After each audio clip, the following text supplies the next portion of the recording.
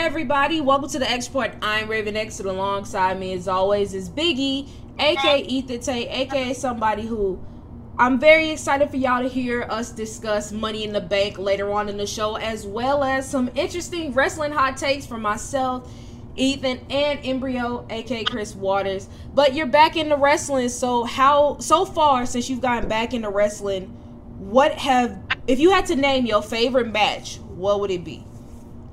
It's easy. The triple threat at WrestleMania with Gunther, Drew McIntyre, and Sheamus. That was a banger. That's definitely was one of my favorite matches on the card. Probably, I don't know if I say it's my favorite men's match of the year, but it's definitely in my top 5 at worst, because it has been some banger of matches that we gotten this year.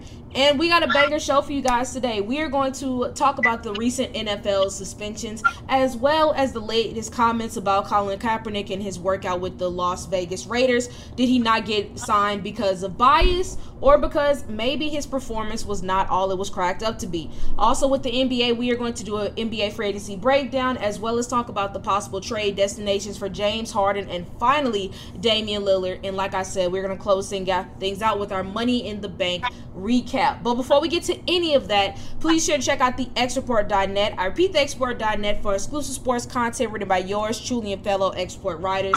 Previous episodes of our lovely podcast and our YouTube channel entitled The X Report. So without further ado, let's go ahead and get this bad boy started looking at those NFL suspensions. Last week, early in the week, there was a lot of speculations that Roger Goodell and the NFL were going to dish out some of those suspensions, and it became official last week, starting with offensive tackle for the Tennessee Titans, Nicholas Petit-Frere. He is suspended for the first 6 games of the season. In a statement, he mentioned that he was not betting on NFL games. He just happened to place his bets at the NFL facilities, which is still a no-no by the league. Harder suspensions were dished out to Isaiah Rodgers and Rashad Berry of the Indianapolis Colts, as well as free agent Demetrius Taylor, who've all been suspended throughout the rest of the season for betting on NFL games. And both Berry and Rodgers have been cut by the Colts. Kind of looking at the suspension, I know that it's one of those things, because we literally just kind of talked about it with fireworks. Everybody knows you're not supposed to do it, but a lot of people have questions about these season-long suspensions, questioning why guys like Deshaun Watson didn't get season-long suspensions for what he did, or guys who've done worse stuff. So where do you stand on it? Do you think season-long suspensions are fair? For gambling, I mean. 100% no. In my opinion, as an NFL player, no, you should not gamble on other NFL games. But I don't think it warrants a full year suspension. Like you just stated, Deshaun Watson did way worse things than gambling. I can't remember what Ray Rice got, but I'm pretty sure it wasn't a full year. I'm sorry to interrupt. I remember this very well. At the time, he only got 2 games, and then the video came out, and then Baltimore released them. But I remember everybody was pissed it was only 2 games. So yeah, you're giving a man that domestically abused his wife 2 games, but you're giving dudes that all they did was just put some of their money that they earned by playing in the NFL on the bet, and you get them a year. And I'm one of those people, even in the wider scope of things, like, yes, I don't think you should bet on NFL games if you're an NFL player. But in the case of the guy that got suspended from the Titans, if he honestly and truly didn't bet on the NFL game, he shouldn't be suspended at all, because in my opinion, it's very hypocritical, because one of the biggest supporters of the NFL is DraftKings, right, and that's a betting app. Yeah, I think it is hypocritical. I'll say this, I don't think you should bet on your own team. I think if you were betting on your own team, then I think, especially if you're doing it on multiple occasions, I think that warrants a season-long suspension, because then that does kind of call into the integrity of the game. And it's like, well, dang, did you miss this play, or did you drop this ball because you want to win this bet? And so in that case, I think it is an issue. But other than that, I don't think there needs to be season-long suspensions for gambling, because like you said, the NFL is making so much money with DraftKings and sports books and other betting platforms, so it does feel a bit hypocritical. but I mean, it does kind of suck for the player, especially like the tackle for the Titans, because I mean, he's a young guy. I think this might be either his second or third season. He's still very early in his career, so hopefully this doesn't derail it. But yeah, I don't think it's a good look.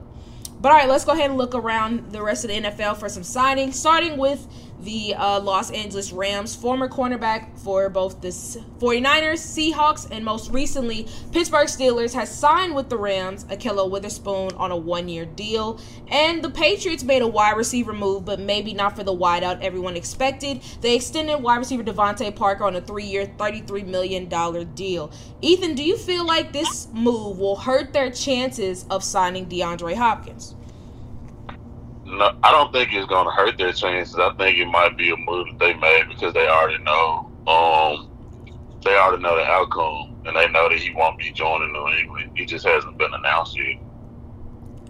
It's weird because some instances I've heard they're doing it to kind of get some cap relief or possibly a deal to DeAndre Hopkins, but on the other hand, it's like, let's be honest, I forget all the time Devontae Parker plays for the Patriots. And I know I'm not the only one.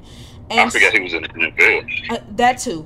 And so, honestly, it's not a move I would have made. But like you said, maybe they see something or seen something with him over the past few off seasons to make them confident enough to give him this deal, to where maybe they expect him to take on a bigger role so they don't exactly need to pursue a DeAndre Hopkins, because maybe they know he's planning on going somewhere else. Honestly, aside from visits with the Patriots and the Titans, I haven't heard anything about D-Hop. And I understand he's not in a major rush to sign anywhere, which is fair, but it's like, you would think he would at least have gone on more visits by now, because it's been, 2 weeks since he went to New England? Yeah. So it'll be interesting to see how it all pans out. But I mean, both the Titans and Patriots are both really wide receiver needy teams. But personally, I would like to see D-Hop on better teams, because I don't think either of them are going to be making the playoffs this year. But all right, let's go ahead and move on. We're going to get in the time machine and take things back 6 years to 2017. Before Tom Brady won his, his sixth ring when he beat the Rams. Before he ended up taking his talents to Tampa Bay, winning the Super Bowl there was a lot of speculation that he was going to head to LA, or at least California, but for a different team. Reportedly, Tom Brady almost forced a shocking trade to the Chargers or Rams after the 2017 season. This trade was after the Patriots had traded Jimmy G, and here's what it would have looked like if Brady forced it.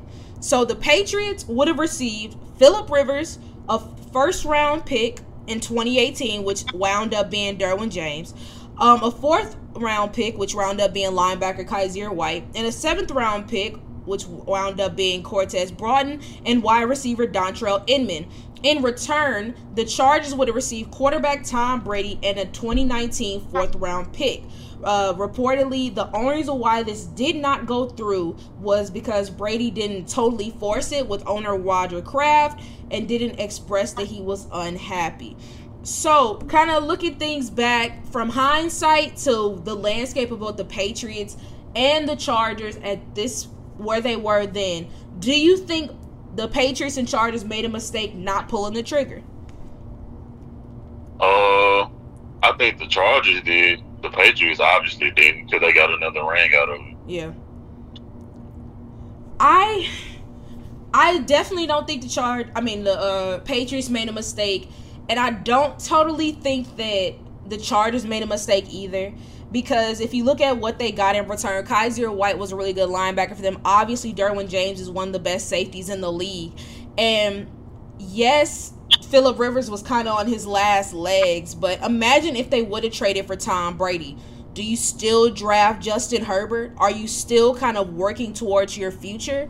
And I don't think that you're able to do that by taking Tom Brady. So, sure, Tom Brady seemed like an A-list wonder and could have played forever, but I think that had he been drafted there in 2017, 3 years from now, they're probably not going to have that top 6 pick, which allowed them to take Justin Herbert and kind of have them in the position that they're in now. So I think that it worked out for both sides that the trade did not go through.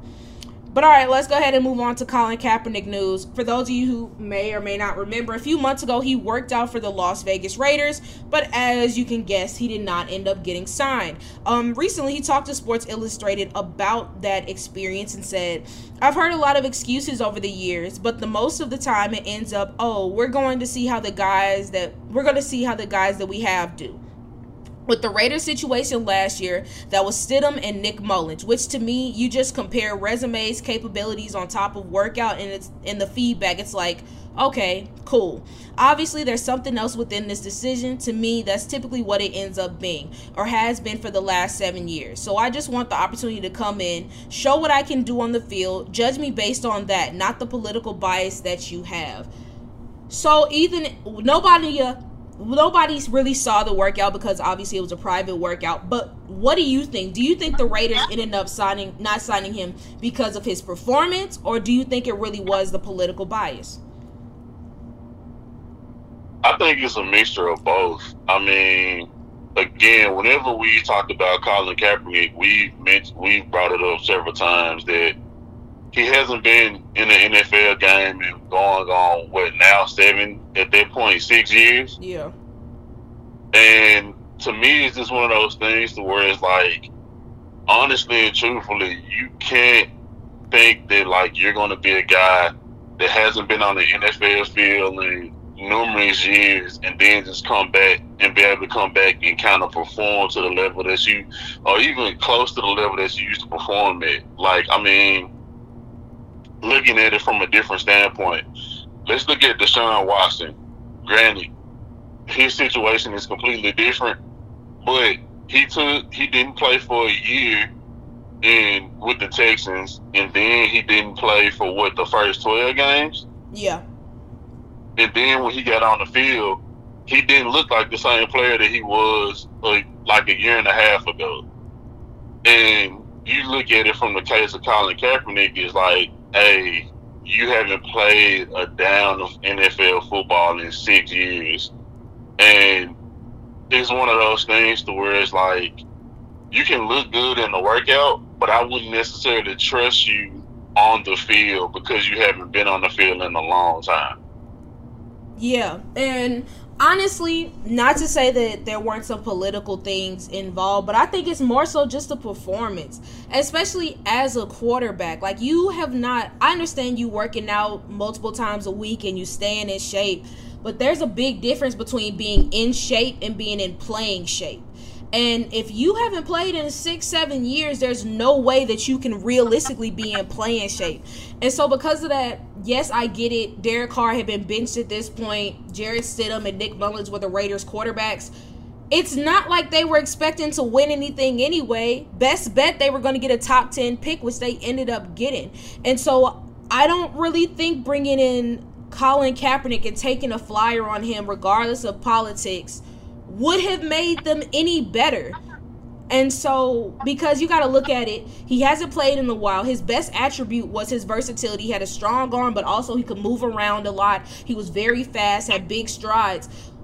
Defenders are bigger and faster than where they were several years ago when Colin Kaepernick was in his prime. And so you're telling me he's going to be able to outrun guys like Khalil Mack, for example, at the time, a Pat Surtain, like just looking, a Chris Jones even. I just think that looking at that division and looking at where the team stood, like, it did not make sense to bring him in.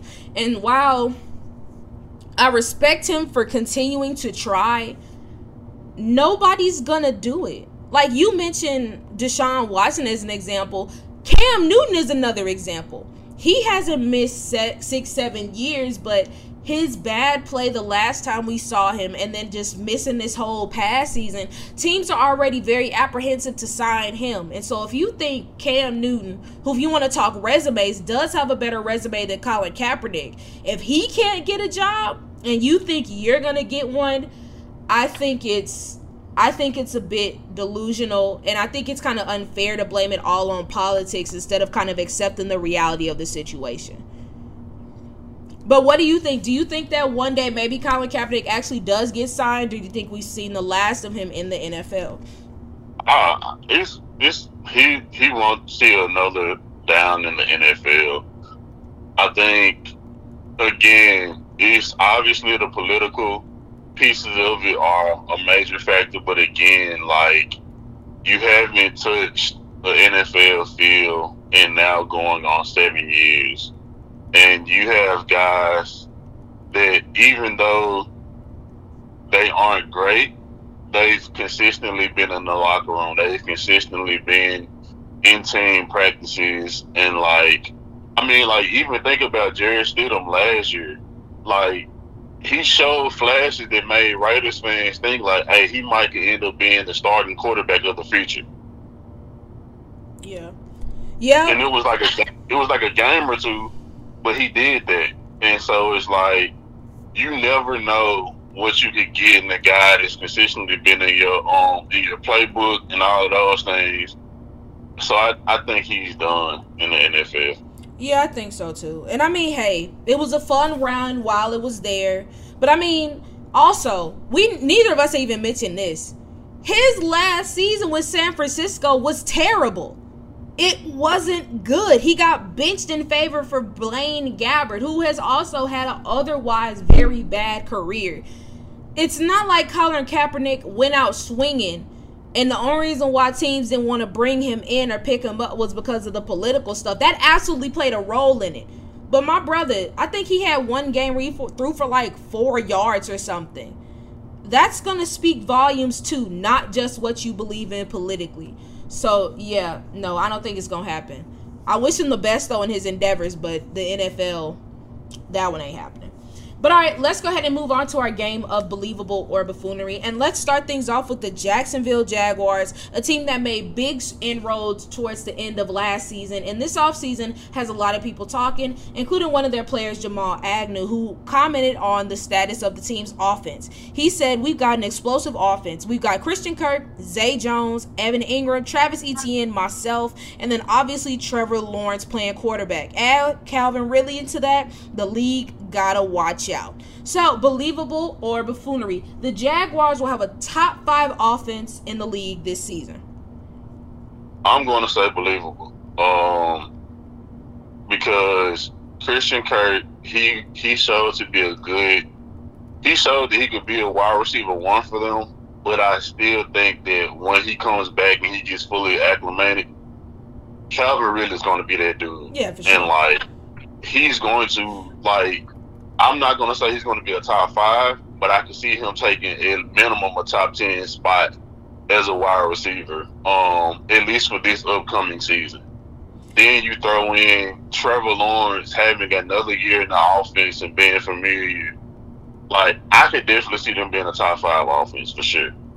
I think so too. And I mean, especially when you kind of look at the division that they play in. The Titans have good players, but their overall defense has some questions. Same could be said for the Colts. And then when you look at the Texans, we don't know what the Texans are going to be.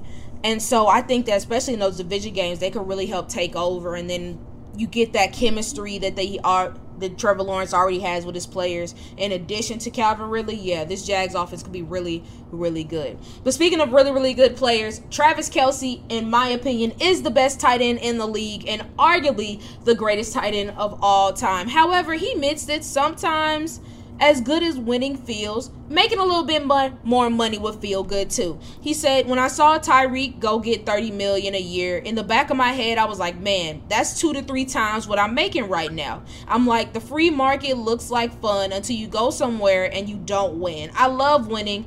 I love the situation I'm in. Now, it would be an absolute shock to me if I looked up and saw Travis Kelce got traded anywhere else. But for the sake of conversation, let's say a couple years come down the line, might win another Super Bowl or 2, and he gets offered a mega contract. Believable or buffoonery? Travis Kelce will be a Chief for life. I think it's believable.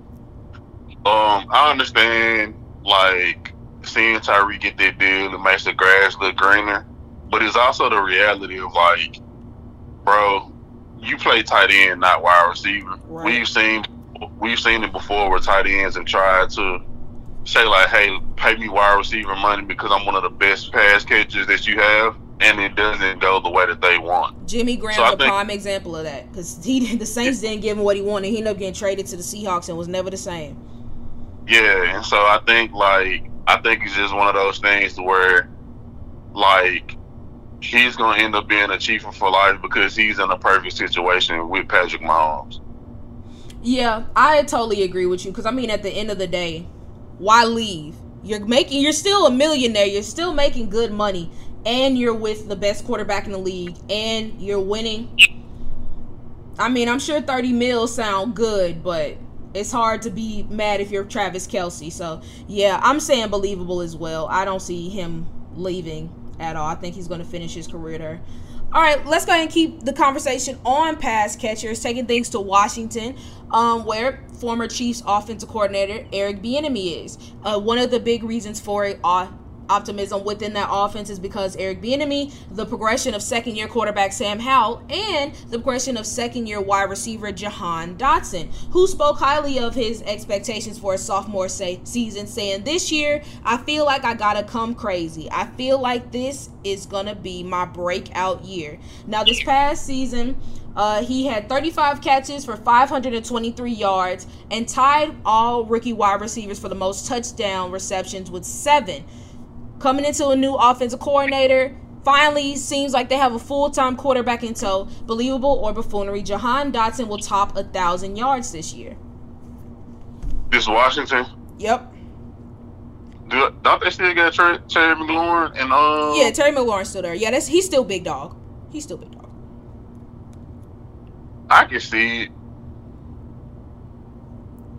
It really just depends on who's throwing him the ball. But if they believe in Sam Howell, he can still crack 1,000 yards and they still not be a good team. Yeah, I agree with that. I think that, I'll say this, I think that looking at where they're coming from, or at least where Eric Bieniemy is coming from, the Chiefs if the Chiefs weren't going to do nothing, they were going to sling the rock. Obviously, Sam Howell is no Patrick Mahomes, but they're still going to try to open up the offense because they do have weapons on the outside. And so because of that, I think it is believable. I think that we are going to see him top 1,000 yards. But obviously, Terry McLaurin, if Jahan Dotson has 1,000, I'd be shocked if Terry McLaurin doesn't have at least like 1,300. At least. But all right, let's go ahead and move on to another top-tier wide receiver, and that's Mike Evans, who has big expectations for this season. Currently, he is running an 8-year streak of having 1,000 or more receiving yards, putting him just 3 seasons behind Jerry Rice, who has 11 straight seasons of 1,000 receiving yards. Asked about the potential of breaking their record, he said, "I hope I can pass the great Jerry Rice and his records. Obviously, nobody will pass his records, probably like ever total, but that 1,000-yard streak will be cool to have." So, looking at it, he's only got to take 3 more years to get 1,000 straight yards. Believable or buffoonery, Mike Evans will be the one to break that record. Break 1,000 yards every season? Yeah, because Jerry Rice did it for 11 seasons. Right now, Mike Evans has 9 straight 1,000-yard seasons. So he needs 3 more to break the record. I'm still going to say believable. Because I feel like Mike Evans kind of fits into the category of similar to DeAndre Hopkins, where regardless of who your quarterback is, you're going to make plays. 100%. Yeah, I think so too. I mean, because a lot of people are questioning if he's even going to get 1,000 this year with with Baker Mayfield. Mike Evans is a dog, minus when they play the Saints. And so I think that it's going to be a very hard time stopping him from topping that 1,000-yard mark. Because, I mean, he's done it with some bad quarterbacks. You telling me he can't continue to do it with Baker Mayfield? That, if nothing else, that offense is going to try to scheme ways for Mike Evans to get the ball, especially when they're getting near the red zone. So I think he could do it. But all right, continuing on wide receivers, because this is, I guess, a very wide receiver-based game. Chad Ochocinco, one of the greatest wide receivers of the 2000s, talked about the current state of wideouts and said, T. Higgins is a number one. The Bengals are one of a few teams with 2 number ones on their roster, along with the Eagles and Dolphins. Anybody want to argue those facts? Let's go. I'm effing ready. So, believable or buffoonery? The Bengals, Eagles, and Dolphins are the only teams in the league with 2 wide receiver ones. The Bengals, Eagles, and Dolphins. So it's what? T and Jamar Chase, Devontae Smith and AJ Brown, and Tyreek Hill and Jalen Waddle. I would. Oh, that's hard. Because would I really consider Devontae Smith a wide receiver one? Exactly. That's why I would say buffoonery, because I would say there's 2 teams that have it. Devontae Smith is a strong number 2, but I don't think he's a 1. Yeah, I don't think he'll win either, so I'm going to have to say buffoonery just because of that. And I'm trying to think if there's any other team that I would say has 2 wide receiver ones. I don't know if I say Seattle.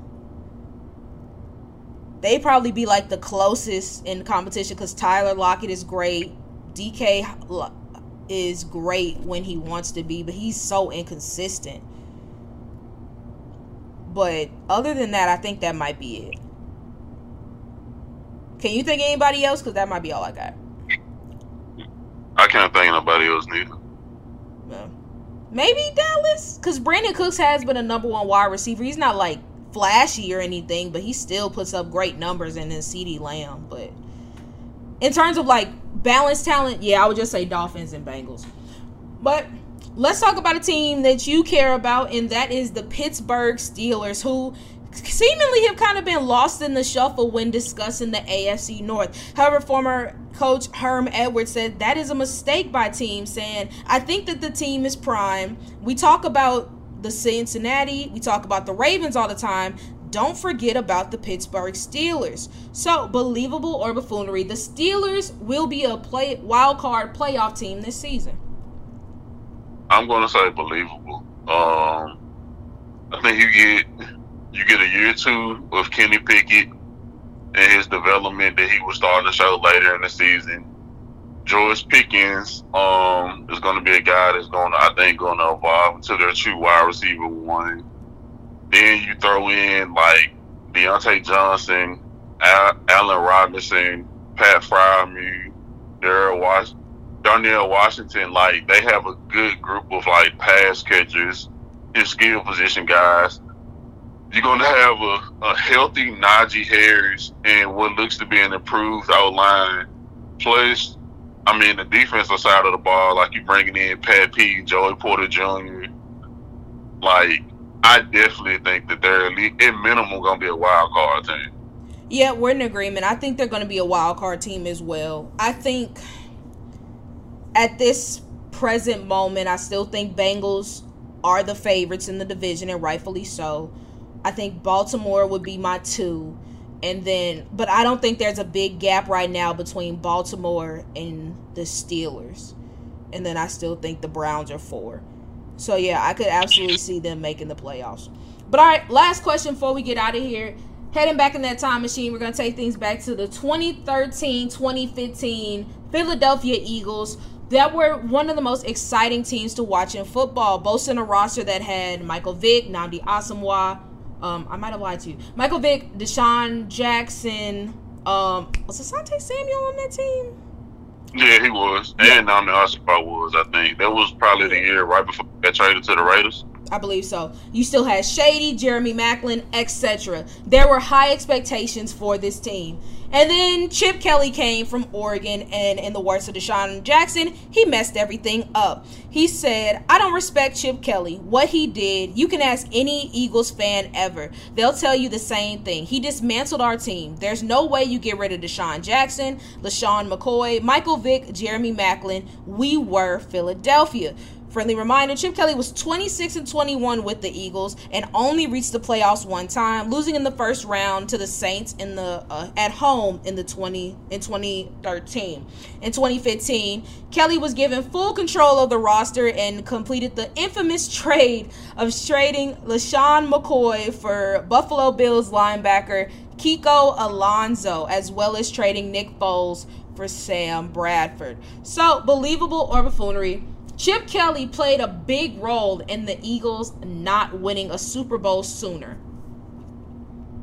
I would say 100% because that Philly team was loaded. Like, you name the names, but it's just one of them things where it's like you looked up and every week you will see Vic throwing a dime to Deshaun Jackson or Jeremy Maclin. Then you will see Asante Samuel getting a pick. And then, not to mention, in my opinion, probably the biggest piece was Shady in the way that he was, in his words, putting up, doing crazy work like every week. Like, that team would have definitely won a Super Bowl, I think, if they would have been able to stay together a little bit longer and not get blown up prematurely. Yeah, I think so too. Especially, you got to remember that first year Michael Vick was crazy. I mean, the only reason why he didn't get the Madden cover was because of the dog stuff, and then that led to the kind of popularity contest with Peyton Hillis getting it. But I mean, he was insane there. Yeah, he kind of had some bumps in the road, but I mean, that team overall was loaded. And so it is crazy to think that they didn't have more overall success than they did. And then, I mean, looking at Chip Kelly at the time, I get it. When he was in Oregon, he was crazy innovative. Their offense was crazy, had put up insane numbers at that time. And it was really unique just how fast they were playing. But it became pretty clear that it just did not translate well to the NFL. And so I think it was more of a systematic error as opposed to an error with the personnel. So, yeah, I would say believable as well. But all right, let's go ahead and move on to the NBA. Starting off with some roster news. 2 big trades possibly could be coming. Starting off with James Harden, who decided to opt into his player option worth $36.2 million in an effort, $35.6 million in an effort to work with the 76ers on getting a trade out of Philly. It'll be interesting to see where exactly he ends up. So, in your opinion, no real timetable on when it's going to happen, but where do you think James Harden lands next? To be honest, and this kind of will tie into my answer to another part of this segment, I think he might ultimately end up in Portland. I can see that. I'm going to be real with you. I don't think he ends up getting traded. And the reason I say that is because I feel like no team is going to jump to make a move for him until they know what's happening with Dame. And because, honestly, between the two at this point, I'm taking Dame over James Harden. I don't know if you agree, but slide me down.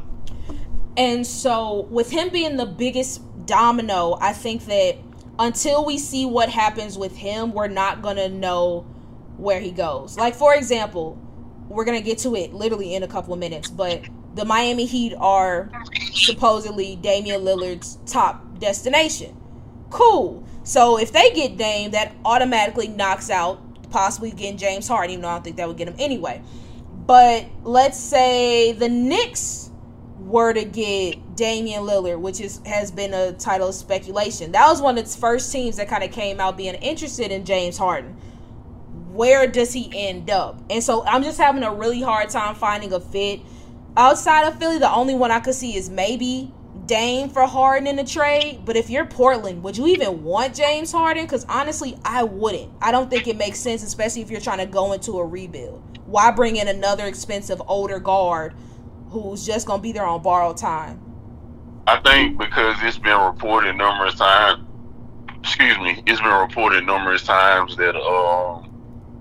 that Portland wants a star level talent in return for Dame. And it's like, if you're basing it off of that aspect, the only team that could potentially offer it is Philly. Because, like, yes, James Harden is an older guard, but, like, you can still say, like, James Harden will be considered, to some people, a star level talent in today's NBA. He might not be a superstar level talent, but he has a star level talent, and like you can't get that from Miami because Miami, the trade is routinely being Tyler Hero, Duncan Robinson, and picks. And it's like if you're looking for a quote unquote star level talent, you can kind of get there from Philly if you do a James Harden and Tobias Harris and maybe a couple picks for Dame Lillard.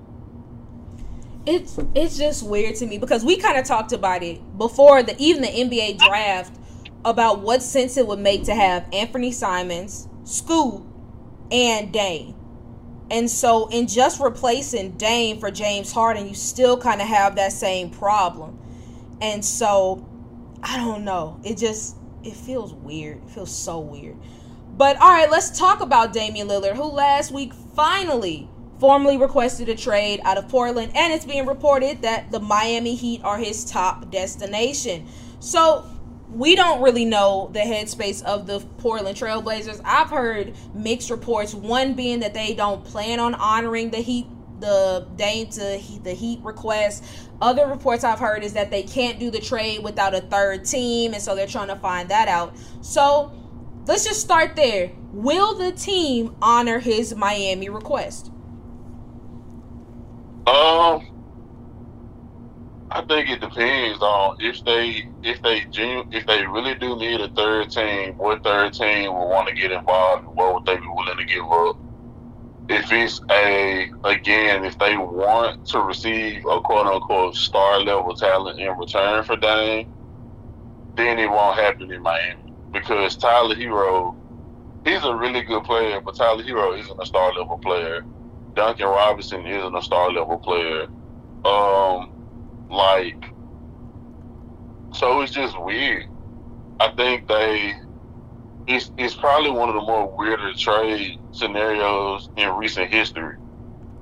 Yeah, because it's like one of those things where a great player wants to get traded, teams are banging on the door to make it happen, and usually it's a lot faster resolution, and that hasn't been the case. Like with Bradley Beal, they were talking about him getting traded, and then like 3 days later he was in Phoenix. It took no time.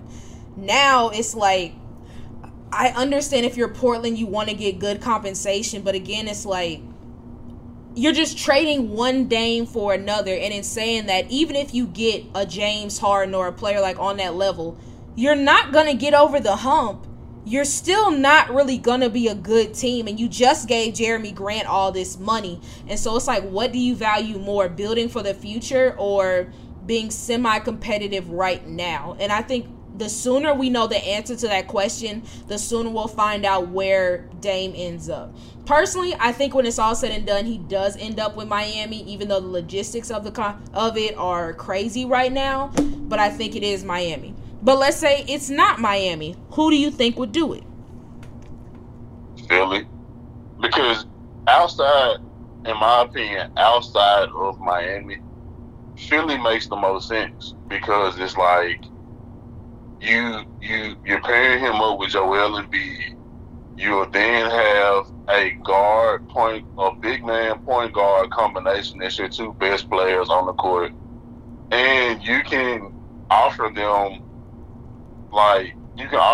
somewhat of what they would want. Again, it wouldn't make sense on the court, in my opinion, like you said, to have Scoot, James Harden, and Anthony Simons, but that's Portland's problem. But right. From the Philly side, you can then have, say, James on Dame. If you want to throw Tyrese Maxey back out at the 2, you can bring in you can have a 3 and have PJ Tucker play the 4 and Joel Embiid play the 5, and that could be a really good lineup. I think defensively, if you're gonna run with a Tyrese Maxey, Damian Lillard backcourt, that could be an issue. But I mean, y'all did it with James Harden, and he's not a great defender, so it didn't bother y'all that much. So that's what I would say. It's interesting I had a long conversation about this with my friend Chris, aka Embryo, and I posed the question of, do you even think James Harden would even want to go to Portland? Because my thought process is, if you're opting into a player option with the intent of doing a sign and trade, as a veteran player, you kind of get a bit of say as to where you want to end up. Like, for example, if they traded him to Utah, there's no way in hell James Harden would be down for that. And if you look at Portland, they have young talent, but again, it's not like they're exactly in a position to compete.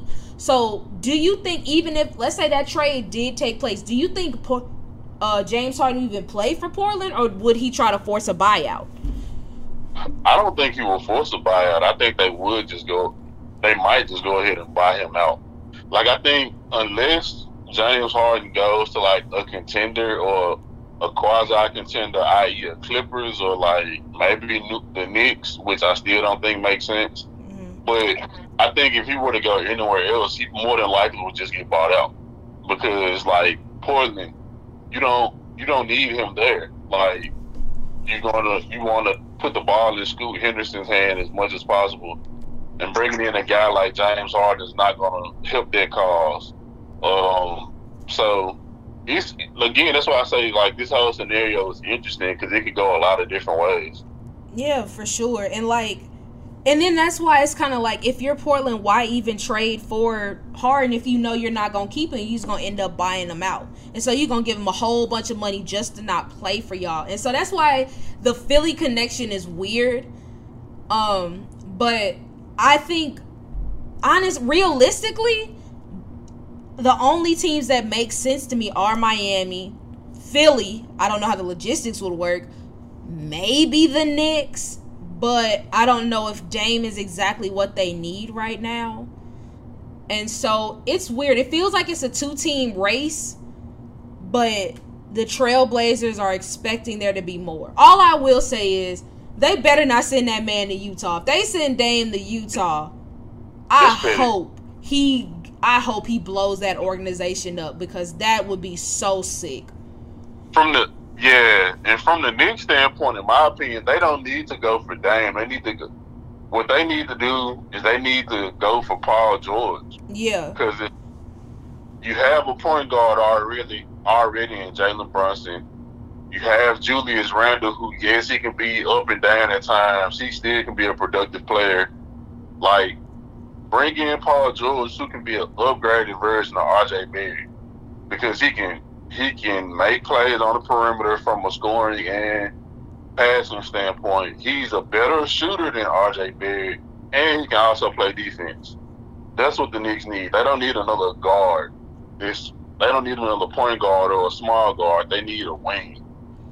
Yeah, so and we talked about them apparently not going after Paul George for whatever reason, which didn't make no sense to me. It'll be very interesting to see how this all shakes out, because it's weird, because we talked about being frustrated with Dame and not getting a decision one way or another, and now we have a decision, and it's still just as frustrating because nobody knows what the hell is going to happen. So it's going to be a very interesting next few weeks regarding Dame and where he ends up. But all right, let's talk about some moves that have been taking place over the past week with our NBA free agency breakdown. We do this every year. We talk some of our favorite moves, least favorite moves, who got better, who got worse, all that good stuff. So let's go ahead and start off on a positive note with our top 5 favorite signings so far. Ethan, you want to go first? You want me to go first? How you want to do it? You can go first. Bet. For me, number 5 for me is Brook Lopez staying with the Bucks, 2-year, $48 million deal. Brook Lopez is coming off of a career year where some people actually thought he should have been Defensive Player of the Year. I disagree, but he was still a really big part of that Bucks organization, and it's really good that they're able to bring him back and kind of have that defensive element to kind of take some of that pressure off of Giannis Antetokounmpo. So I like that move a lot. For me, number 5, I'm gonna go with this teammate, the Bucks re-signing Chris Middleton. Yeah, that was another good one too, because it would have been weird, like, where would Chris Middleton have gone? I can't really picture him nowhere but Milwaukee. All right, number 4 for me is Eric Gordon going to the Suns on a 2-year, $6.5 million deal. When you make a trade for Bradley Beal while also already having on your roster DeAndre Ayton, Devin Booker, Kevin Durant, it's all about the bench. And I think that this is a great move for the Suns to kind of strengthen that bench and do so at a really cheap level. Everybody knows Eric Gordon is one of the most lethal off-the-bench shooters in the NBA. Been doing this for a very long time. And I think that he's going to provide a much-needed spark to their bench. For me, I'm going to say Derrick Rose signing with the Memphis Grizzlies. Do I think on the court it's going to make a huge impact? Absolutely not. But what I think the impact it's going to make on is you're going to have a veteran that's been in the league for over a decade, mentor a young, explosive point guard that resembles Derrick Rose. Like, in Derrick Rose's prime, he was the most explosive point guard we had ever seen at that point. Now, you look up, and that point guard name in today's NBA is Ja Morant. And I think he's another guy that he has Memphis ties because he played in the University of Memphis.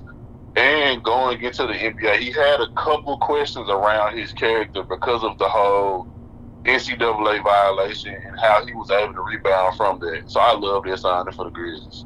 I love that one too. That was actually my third favorite move. But I'm happy you mentioned it because it leads me to a tweet I saw that Isaiah Thomas posted earlier today. And he said, watch what type of season Ja has next year with D Rose connected to his hip all year long. Once he gets off suspension, we will have his best season yet. That D Rose presence going to have him on some MVP shit. Watch. And Ja quoted the tweet and said, you too loud, OG. They gonna feel me for sure.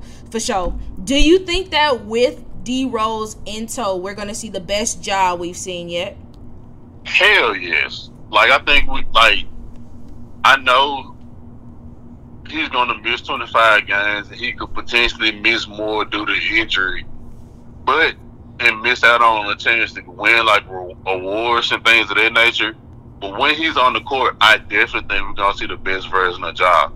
Because again, Derrick Rose was Ja Morant before Ja Morant. He was an explosive point guard who wasn't that great of a shooter, who had a floater game. Like, their games are really reminiscent of one another. And I think the thing that Derrick Rose is going to be able to teach him is, like, teach him how to use his pacing. Because that was something that, as Derrick Rose got older, like, Derrick Rose is still, especially for his age, is still one of the more explosive point guards at the position.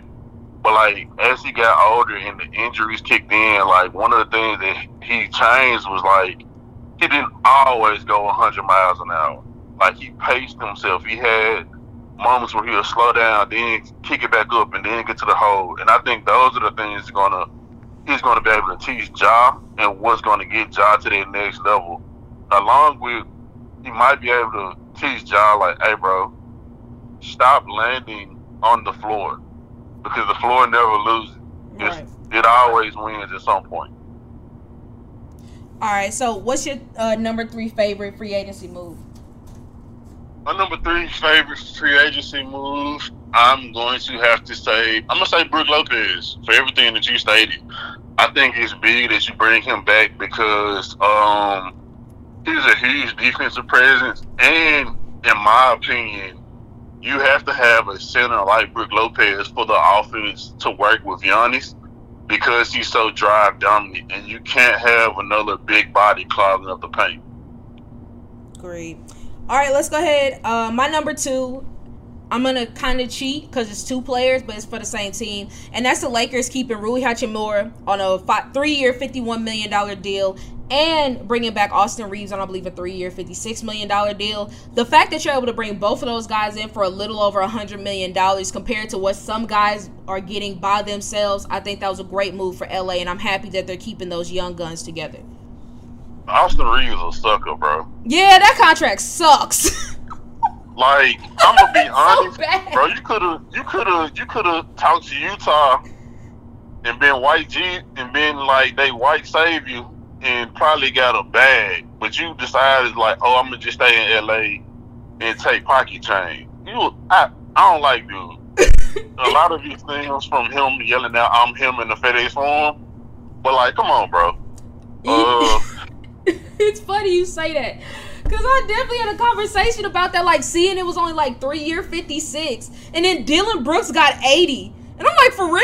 Yeah. That's a steal. Yeah. That is such a steal. Maybe he just really loved LA. Maybe LeBron sweet talked him to saying, I don't care what it is, but it only costs us $56 million compared to what everybody else is getting. I'm good. Sign me up. Yeah.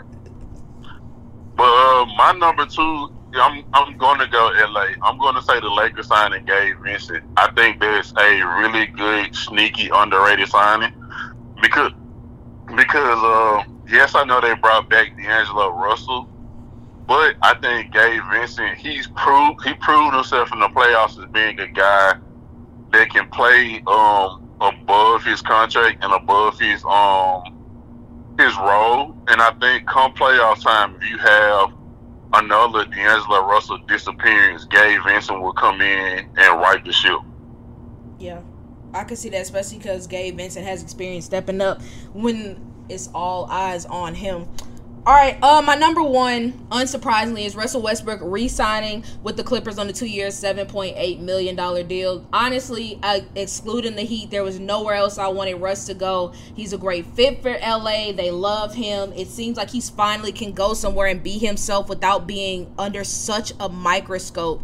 And so I'm happy that they were able to work it out. I'm shocked it was this little, but hey, I mean, he just made $47 million last year. I think he'll be okay. Yeah. My number 1 is Bruce Brown signing with the Pacers. Granted, I don't think the Pacers are going to make that much noise in the Eastern Conference, but I could very well see them being a playoff team, and I think that Bruce Brown is a guy that can help instill their winning culture in their franchise, and it never hurts to take away a key player from a world championship team. Huh. That's interesting because I kind of have a different take on the Bruce Brown move. But, I mean, I'll just say it was my 4th least favorite pick, more so just because of the money. I don't hate the fit itself, but it's just kind of surprising that, one, that Denver let him leave. But, I mean, if he was going to make almost $50 million on the open market, I know Denver wasn't going to pay him that money. But I was surprised that they did it. But, all right, let's go ahead and move on to our top 5 least favorite signings. What do you have at 5? Least favorite? Shit, I'm trying to think. I don't really know that many moves that I didn't like. It's just one that I didn't like. What was the one you didn't like? Dillon getting $80 million. That's my 5. That was my 5. There's no way he should make more money than Austin Reeves or Russ. There's no way that he should be making $80 million. No. Because the only reason he's making that much money is because the Rockets had to spend money to for their cap reasons. But bro, dude, I know he's made these statements around oh, I have more to my game that can be unlocked than all. No. Where? Bro, you're a defensive player. The only thing that should be unlocked is you working on your 3-point shot, because even on the Rockets, you look at it right now, you have Fred VanVleet. He's going to take up shots. Jalen Green, he's going to take shots. You have Jabari Smith. He's going to need shots. And you have Sengun. He's going to need shots. Dillon, you're basically in the same situation you were in Memphis all over again. You want a young team that has good talent, that's going to try to figure out how to win. You're not going to get 15 plus shots a game on this team, bro. And the difference is, Ime Udoka gonna tell you, Taylor Jenkins just let you do what you want to do. Ime Udoka gonna be like, hey, bro, you gotta chill out. Yeah. I that was definitely on my list. 2 other ones I didn't love. Was Kyrie Irving staying with the Mavs. I mean, again, you never really heard that much about him going anywhere else. I just do not like the fit of him and Luka together. I don't think it works. That's fine. He can ask for a trade. It's cool. You said what? I said it's fine. He gonna ask for a trade by the middle of the season. That's why it don't bother me that much. Yeah, you got that right. And then number 1 was Miles Bridges. re-signing with the Hornets for obvious reasons. All right, there was quite a few players who signed max extensions over the past week. Just to name a few, you got Memphis's own Desmond Bane, Anthony Edwards with the Timberwolves, LaMelo Ball with the Hornets. Domantas Sabonis restructured his deal to make it a max extension with the Kings. Of those 4 players, which one do you think is going to have the biggest impact over on their team for the next 5 years? Oh, 100% Anthony Edwards. Same. Like, dude is in prime position to become the star, especially if it's looking like the Timberwolves are actually going to try to deal Cat, which I've heard like small rumblings around it. And I saw one of the dumbest things ever. Is that I saw somebody write an article about why the Grizzlies should trade for Karl Anthony Towns, and it made my flesh crawl. Ew. But yeah, it's gonna definitely be Ant. And then I would probably, if he can stay healthy, I would see LaMelo probably being second. Yeah, I totally agree about Ant. Even if Cat's there, I think we're already starting to see the transition of it being his team. I mean, just the excitement he brings to the court, the way he's able to take over in ways that Karl Anthony Towns just does not do consistently. I feel like we are only going to see bigger and better things from Anthony Edwards. LaMelo, it's weird with LaMelo. Like, obviously, he's the Hornets' best player, but I kind of view him in the same light as Trae Young right now, to where you can be your team's best player, but that doesn't mean you're really affecting winning. It's not like this. I have high hopes for the Hornets right now, or at least with the current state of their roster. I could be wrong, but in terms of talent, yeah, I mean, position-wise, sure. All right, let's go ahead and move on to what do you feel like was the best trade made over the past week or so, excluding Bradley Beal to the Suns and, CP3 to the Warriors, since we already talked about that.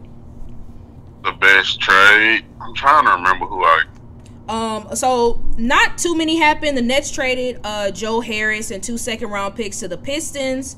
Obi Toppin is headed to the Pacers for 2 future second-round picks. And the Clippers got KJ Martin from the Rockets for 2 future second-round picks. I actually liked it.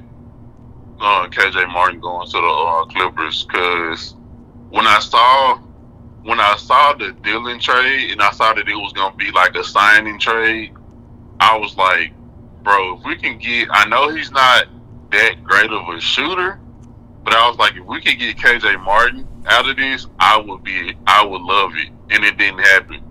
But I think he could be a really good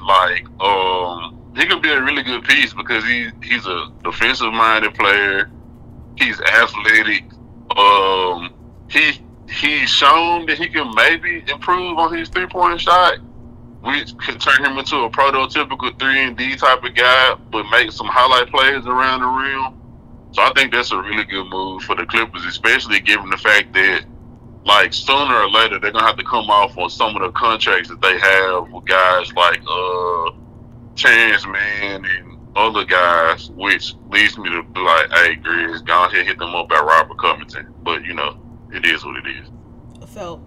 All right, for me, I think I would say Obi Toppin. I just think he's one of those guys who we've seen flashes of potential with New York, but just under Tom Thibodeau, it just has never fully been unlocked. And I'm not saying I think he's going to go to Indiana and be an absolute star, but Tyrese Halliburton, another guy who signed a max extension, my bad for forgetting about him, who already mentioned he's excited to play with OB, and he already said he's going to pull a Tyreek Hill and Patrick Mahomes, say, F it, OB's down there somewhere. So I'm excited to see how he fits into what the Pacers are building. So that would be my favorite trade. But all right, what 3 teams do you think have gotten better through the first week or so of free agency? 3 teams. The Memphis Grizzlies, the Boston Celtics, and the Los Angeles Lakers. Really? I would say Suns for getting a bench. Rockets, even though they gave Dillon Brooks way too much money, I do like them getting Fred VanVleet. And Lakers. All right, what about the 3 teams that got worse? 3 teams that got worse, I would say it's hard, because I feel like I don't really feel like any team got worse. I feel like they either improved or stayed where they kind of are. Let me think on it. I feel that because I'm sorry to interrupt, because kind of like with the Lakers, I don't think it's that they've made major improvements. It's just they kept the players that were working for them, and then just added another guy like Teron Prince and Jackson Hayes, just kind of maintenance players. And yeah, I feel you on the teams that got significantly worse. I would say Celtics, because I still feel like they have a big need at point guard that they haven't addressed. The Heat, because they've lost quite a few players, important role players, and they haven't made any moves. And I know reportedly they're not trying to do anything until they figure out what's going to happen with Dame, but still. And then number one is easily just the Portland Trailblazers for losing Dame. That's true.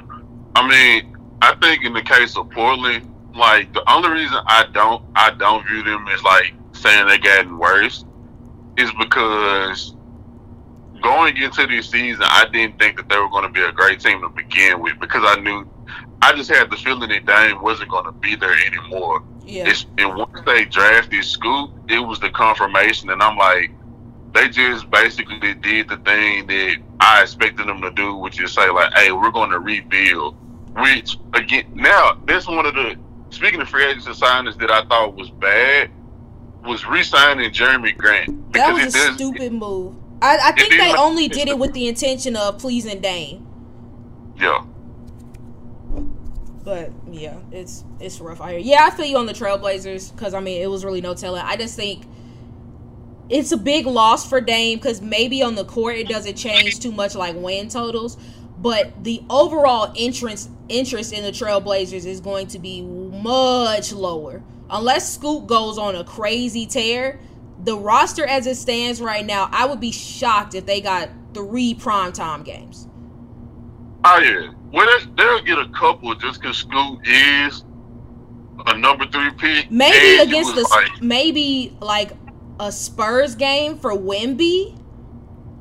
I would say maybe a Spurs game for Wemby. Depending on how he does, he might get a couple of games against like some of the more prominent PGs. Like I can see them probably throwing maybe a Memphis Portland game on because of Scoot versus Ja.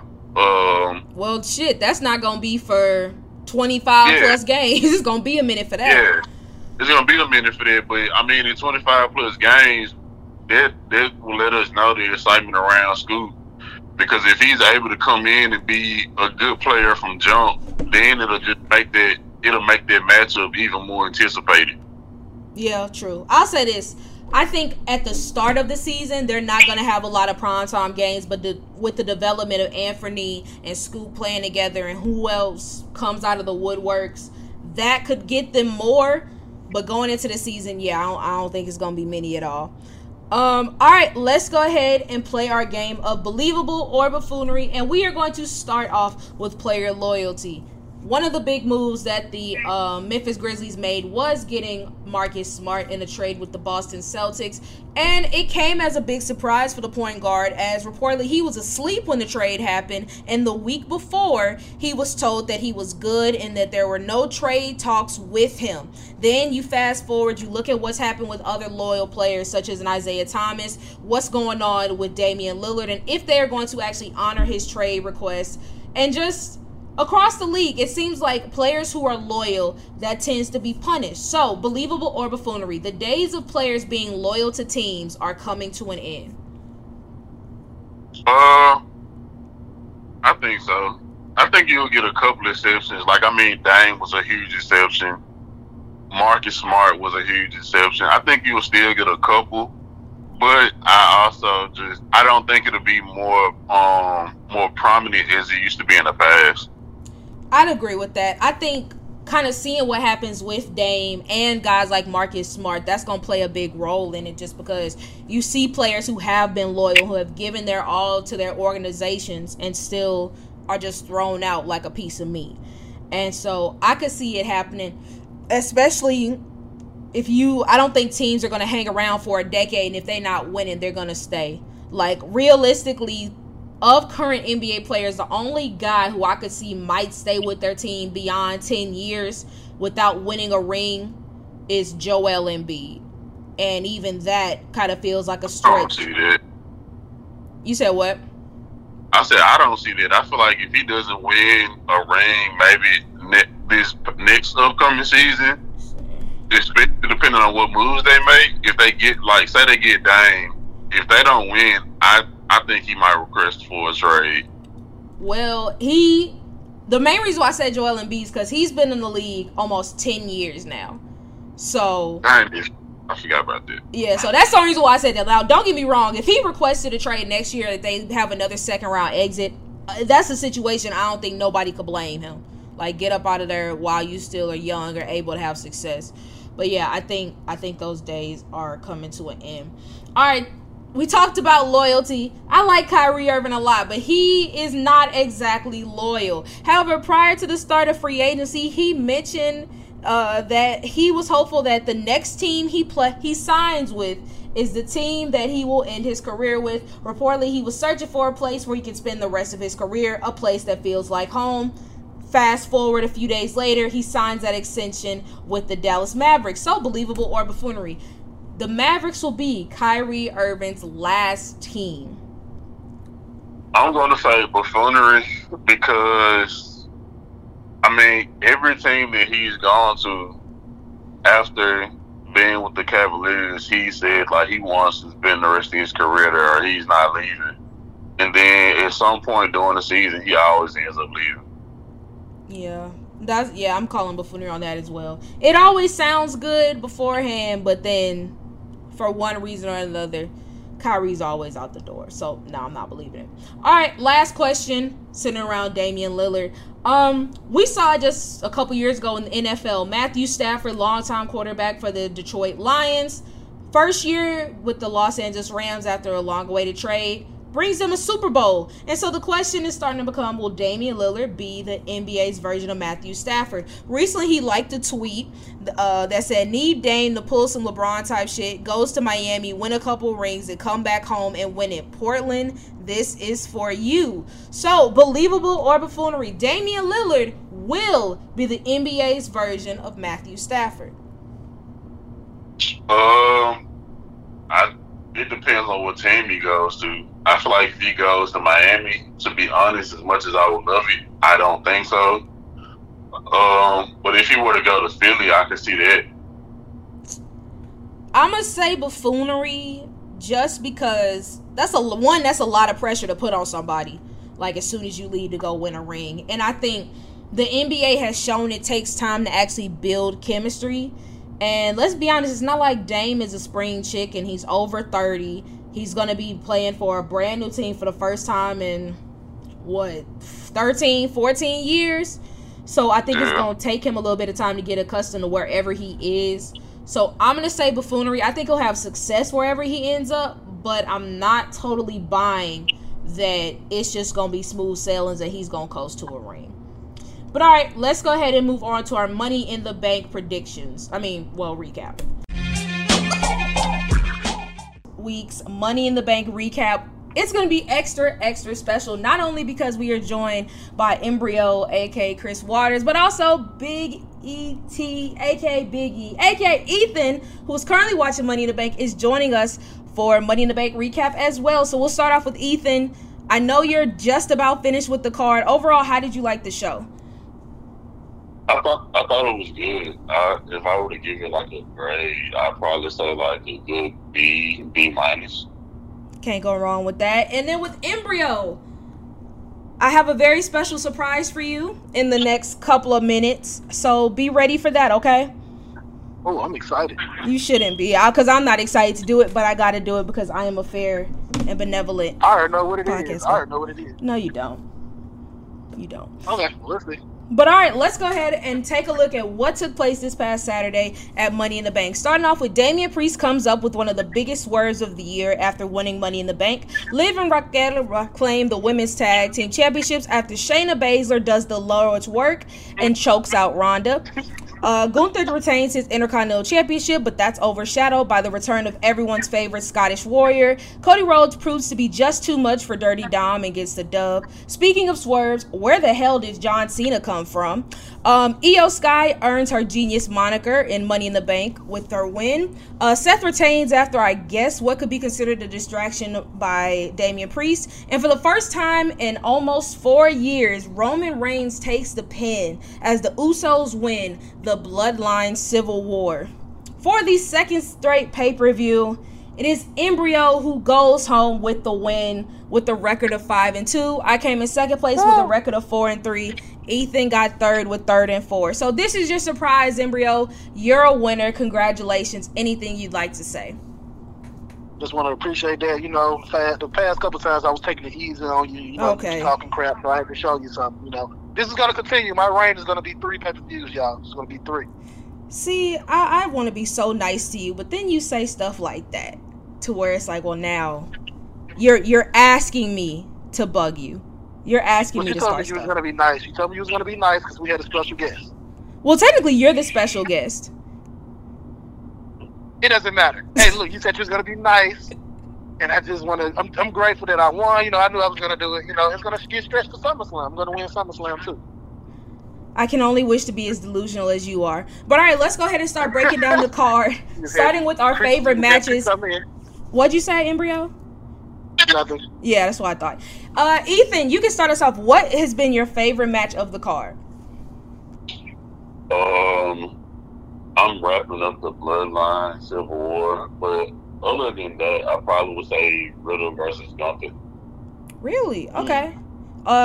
Embryo, what about you? That's a tough one because if you definitely want to go with the end, it was definitely going to be the Civil War. Like we spoke about it, you know, it's sped up in the middle. Favorite match of the night, I'm gonna go with the men's Money in the Bank. I really enjoyed it. They had some nice little things in there. You know, Paul almost broke his neck. Yeah. And then it was a nice little swerve with LA Knight losing. I like the men's Money in the Bank match. Since we're on the subject, I know a lot of people, like multiple people, reach out to me mad that Damian Priest won. Do either of y'all have the issue with Damian Priest winning? Because honestly, I thought it was a good move if it wasn't gonna be LA Knight. Well, I guess I'll go first. I don't have a problem. It was either him or LA Knight, honestly. If you want to go with a heel, even though we just had a heel with the Money in the Bank briefcase, but I don't have a problem with Damian Priest. It just depends on which belt is he going to get, you know, which I would assume it'll be the World Heavyweight Championship at some point, but I don't have a problem with that. Yeah, I don't either because I remember I watched the Raw where he himself had the match, Fiend cost him the match, and I was like, yeah, this looks like a mini build-up to him winning Money in the Bank and the Judgment Day coming to an end. So I had a feeling that he was going to win it if LA Knight didn't win it. So I had no issues. Yeah, I don't either. Especially considering, well, I'll be the first to say, I don't want the Judgment Day to break up because I love me some Judgment Day, but I think Finn and Damian Priest would be a cool feud, especially like looking back at their NXT matches. They were generally bangers, and I don't anticipate this being any different. But it kind of goes back to what you said, Embryo, about the last Money in the Bank winner was a heel. And I will say this. I'm already happier with Damian Priest as Mr. Money in the Bank or Senior Money in the Bank than I am with anything Austin Theory has done in the past, like 2 years. I definitely agree with you, and I just realized he wasn't even on the card. But I think they're not going to break up the full Judgment Day thing. I feel like they're probably going to kick Damian Priest out because he cost Finn, and I guess in the way he cost Dominic, I guess the way you explained it to me. So I can see them probably kicking him out so he can be just by himself. But I don't see them just fully breaking it up. But, I mean, the last face we had was what, Big E? Yeah. And ain't no telling if or when Big E is going to come back. Exactly. So, I'm fine with Damian Priest. It's gonna be. I think it would have been more interesting if Finn won. It would have been way more interesting.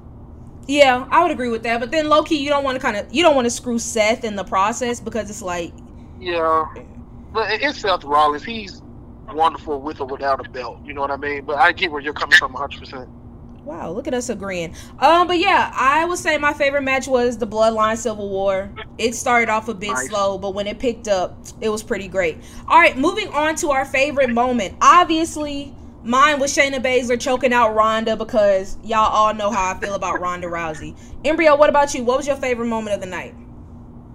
My favorite moment was my boy Jay finally pinning Roman. Out of all these years of being tortured, manipulated, he finally was able to pin Roman. That was my favorite moment.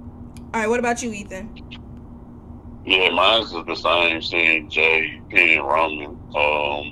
Because the Money in the Bank match was good, but a lot of the things that's happened in Money in the Bank matches you've kind of already seen before. Yeah. So yeah, seeing Roman get pinned, something that hasn't happened in 3 years, that probably was the best Longer. moment. Probably like 3 years and a couple months, right, Ray? It's 3.5 years. The last time he got pinned was December of 2019, I believe. By Baron Corbin. We don't got to talk about King that. Corbin? Was it King Corbin? Who I like Baron Corbin. Wherever they give Baron Corbin, he puts his all into it. So I like his moveset. And his entrance theme, or at least the old one, was a banger. This new one now is whack, but he went back to the Lone Wolf on NXT. Okay. I know that. But yeah, I low-key like Io winning as well. I like how she had them handcuffed. It was funny. Yeah, I love how they did that, because Ethan and I were talking about it earlier. I thought it was a really creative way to do it, because when Io got knocked off the ladder by Bayley, I was like, dang, Bayley's gonna win. Yep. But then boom, get the handcuffed them together. It was a brilliant way to do it. Probably the first time we'd ever seen something like that done. I think the only other thing that was kind of close to it was, I don't know if y'all remember this match, but like 3 years ago, I think it was the United States Championship or Intercontinental Triple Threat. It was Jeff Hardy, AJ Styles, and Sami Zayn. And that when no, that was for Intercontinental Championship. Yeah, I know exactly what you're talking about, because he handcuffed the ladder to his ear. Yes, okay, cool. I was trying to make sure that was that match. That was sick and disgusting, but a great match that I need to go back and watch. I was scared for his ear. I mean, y'all remember when Randy Orton was like decimating Jeff Hardy's ear every week? Yes. Weird times. He was putting the screwdriver in there and everything. I'm like, what the crap, man? So weird. Man, I miss Randy Orton. All right, let's go ahead and keep the show going with who we believe increased and decreased their stock. Ethan, you can go first. Increase, I'm going to say Gunther and Drew McIntyre. Decrease, honestly, I'm going to say Finn Balor. Got you. Okay. Embryo, you can go. Even though Io stock has been going up, I'm going to choose her again for winning the Money in the Bank briefcase. I think it pushes her up even more. I was going to go Damian Priest, but he's kind of been billed as a big muscle house lately. You know what I mean? So I'm going Io, built her stock. Stock dropped. I'm going to say probably, I'm probably going to go with Ronda. I think it was been dropping anyway. Then how she just got choked out, pinned. I think that's just, her stock is going down. But I think it was not that high anyway. This second run hasn't been great. So I'm going Ronda. Well, with you saying that Io raised her stock, it's nice to see that you care about women. My increased stock. My God. You know I had to say that at least one time before we got out of here. My increased stock is Shayna Baszler. I mean, for those of you who watch NXT, y'all know Shayna Baszler used to be the shit. And when she first got on the main roster, it seemed like she had a lot of potential, and then WrestleMania came, she loses to Becky Lynch. Becky Lynch ends up relinquishing the title anyway because she's pregnant. Fast forward, I mean, it just seems like not much has really been going for her. So I'm very excited for her to not only get in the spotlight, but actually start to get some momentum behind her. And then my decreased stock is LA Knight fanboys. Personally, I think LA Knight is going to be fine after not winning Money in the Bank. I think he's still going to get a lot of opportunities, a lot of TV time. But like I said, people were pissed that he lost. So I know they're feeling some type of way, but I don't think that him losing messes up what was a pretty good show overall. But all right, let's talk the one booking decision we would have done differently. For me, I wouldn't have had Damian Priest come out during the Finn versus Seth match. I understand what they're trying to do. They're trying to like show cracks within the Judgment Day, which is fine. But I think the match would have been better if it just would have played out and Seth would have won definitively, as opposed to Damian Priest coming in and kind of making a jumbled ending. What about you, Embryo? Something I would have did differently. I don't know. I don't want to do my boy Seth like that, but he's been defending a lot. I would have had Finn win. Mm-hmm. If you're going to do that, I would have had Finn win, because then it really would have had some cracks in the Judgment Day, because now Finn could be asking, are you about to cash in on me? You know, so definitely I would have had Finn win. Seth would have been okay. For me, what would I have done differently? I would have had Roman and Solo won the Civil War. Oh, really? Honestly, me too. Yeah. I liked how it ended. They deserved that win. But here's the question where you go from there. Nah, that's my thing. They definitely deserve it. But I think, in my opinion, if it would have been like if they would have let Roman and Solo won, you could have stretched these out a little bit longer, and then like you get to SummerSlam, and what if you have it to where they have a Civil War Part 2, and then they win and Solo turns on Roman, and it becomes like the official end of the bloodline, and like Roman's back to being by himself. I thought that would make a better like ending of the storyline, in my opinion. But I don't know what they're gonna do with it. See, Ethan gets it, because that was the reason why I picked Solo and Roman in the first place, just because I think that they could extend it more. Because yeah, like from here, where do you go? Like the Usos can say not only did they beat Roman and Solo, but they pinned Roman, and so it's like now the Usos don't necessarily have to keep beefing with them, if not for any other reason but to try to get Solo like to see the light and leave Roman alone. So I don't know exactly where they go from here. Well, where they're going to go is going to be Jay versus Roman, which I would love for Jay to win, but it's not going to happen. But I think the next thing is Jay versus Roman at SummerSlam. Of course, Roman somehow is going to pull out the win, maybe with Solo, or he just beats him. And now where you go after SummerSlam, now that's a good question. Do you go Jimmy versus Roman? Like, now it's the Usos trying to take the belt off of Roman? But I definitely know SummerSlam is going to be Jay versus Roman. It could be nothing else they can go towards at that moment.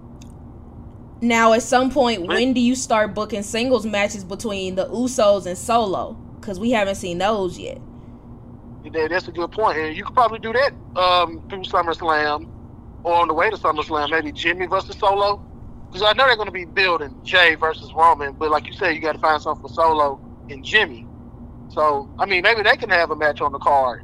Or maybe, like I said, they could probably build it up like the night before SummerSlam. On Friday night, they can do Jimmy versus Solo to kick it off. They could do something like that, which I would think Solo will win. And then Roman wins in SummerSlam, which now they back on top. And basically it's kind of like it's just tied. They're tied, and maybe they can do one more Civil War match. Bloodline War Games?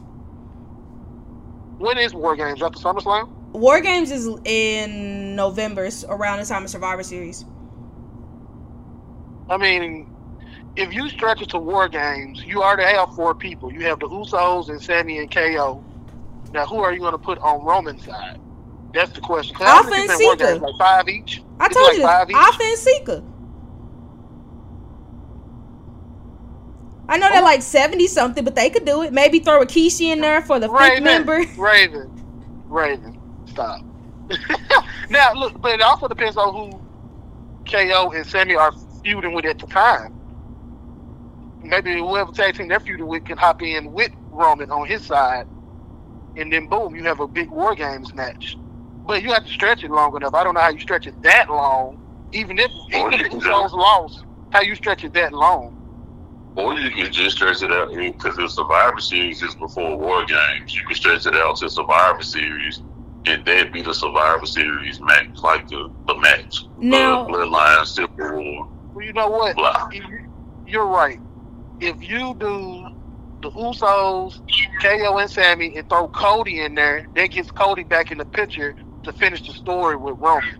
Maybe he pins Roman in the War Games match or Survivor Series match, like you said. And boom, that's how you do that. That's how you get Cody back in the picture. Now, my question is, though, last year, if y'all remember, they did War Games as Survivor Series or Survivor Series War Games. Right. And so I guess it depends how they are going to do it this year. I think they should do it like they did last year, in my personal opinion. I mean, I love me a good War Games match. I will not complain.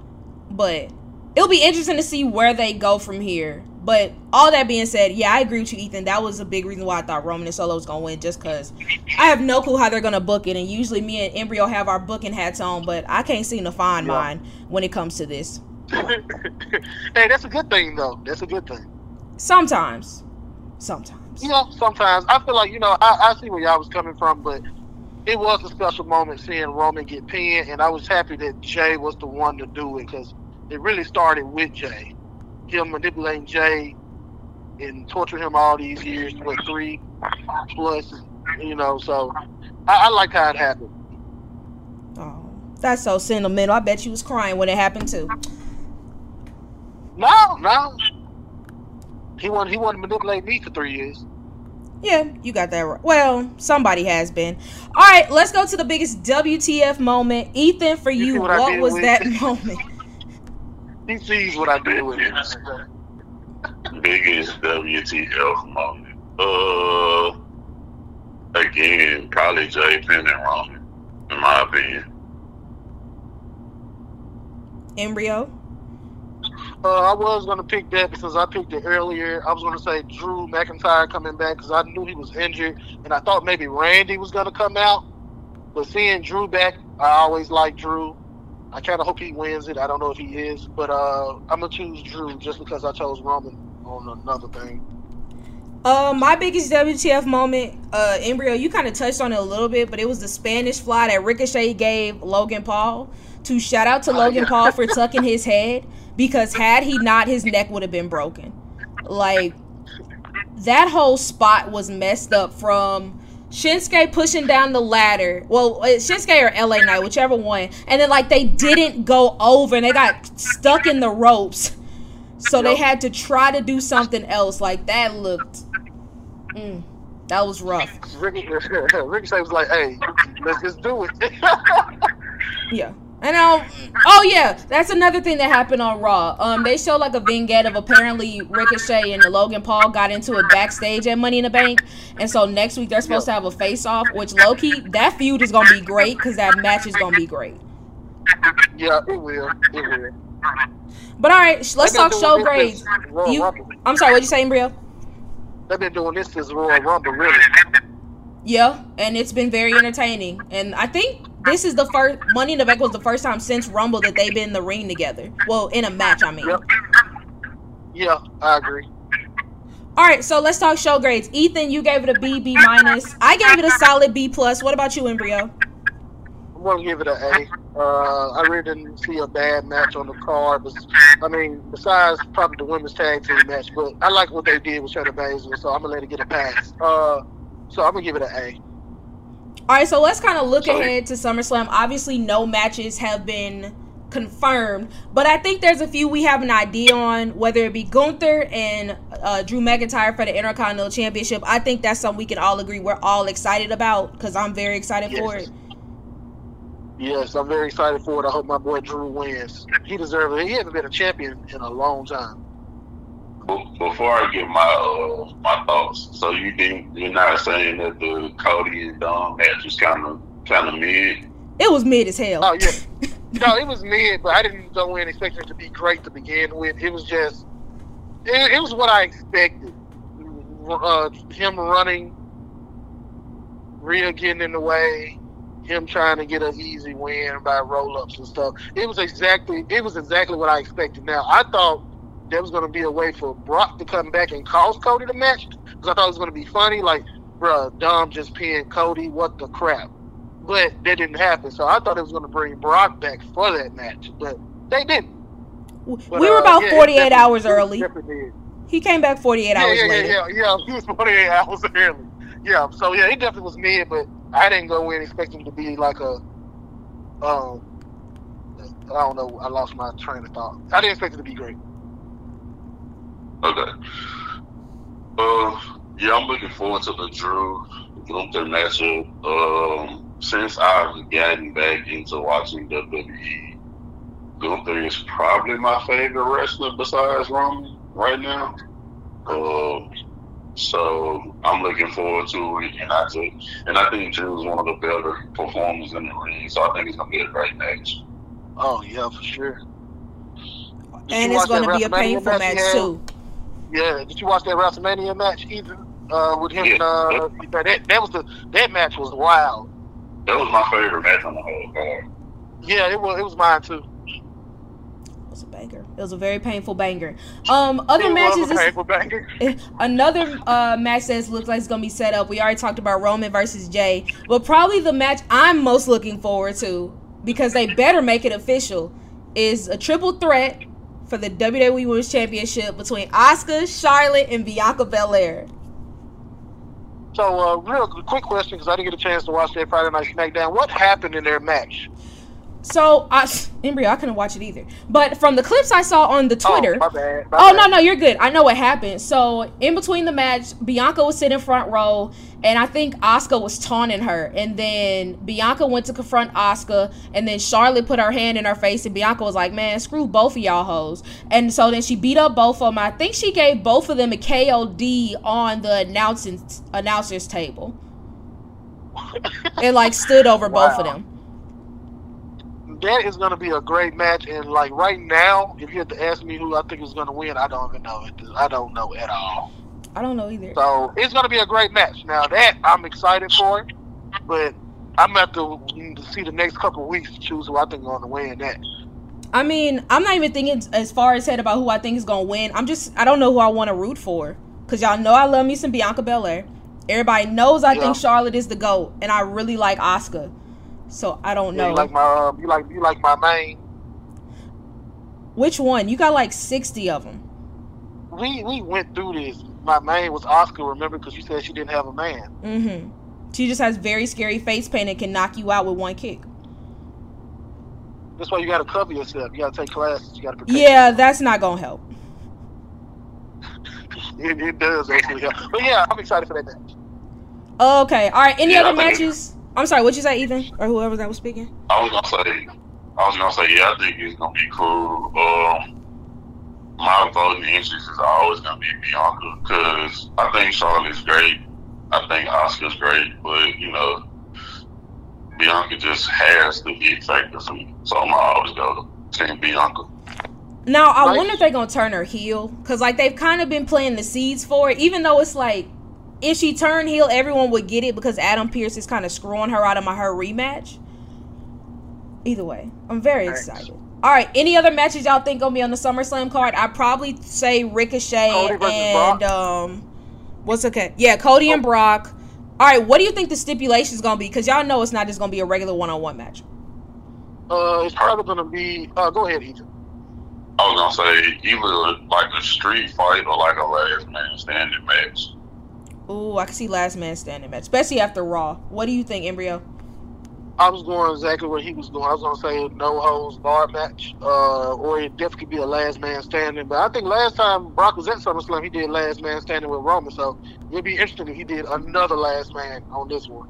He bringing out a tractor? I don't think he's going to bring out a tractor. Then I don't want it. Because low-key people got mad. Because I would have been mad if I was on that side where he lifted up the ring. You can't see. You know what? I forgot all about that. Yeah, from that perspective, that sucks. But that made it by far their best match. It did. No, that was their best match, probably since their first match at WrestleMania. Yeah. Well, I think this match was better. Because their first match at Mania is the one that Seth came in, right? Yep. If I'm correct, that's the one he cashed in. Okay. All right. I agree. This was the best one. All right. Last question. Who do you think Rhea faces at SummerSlam?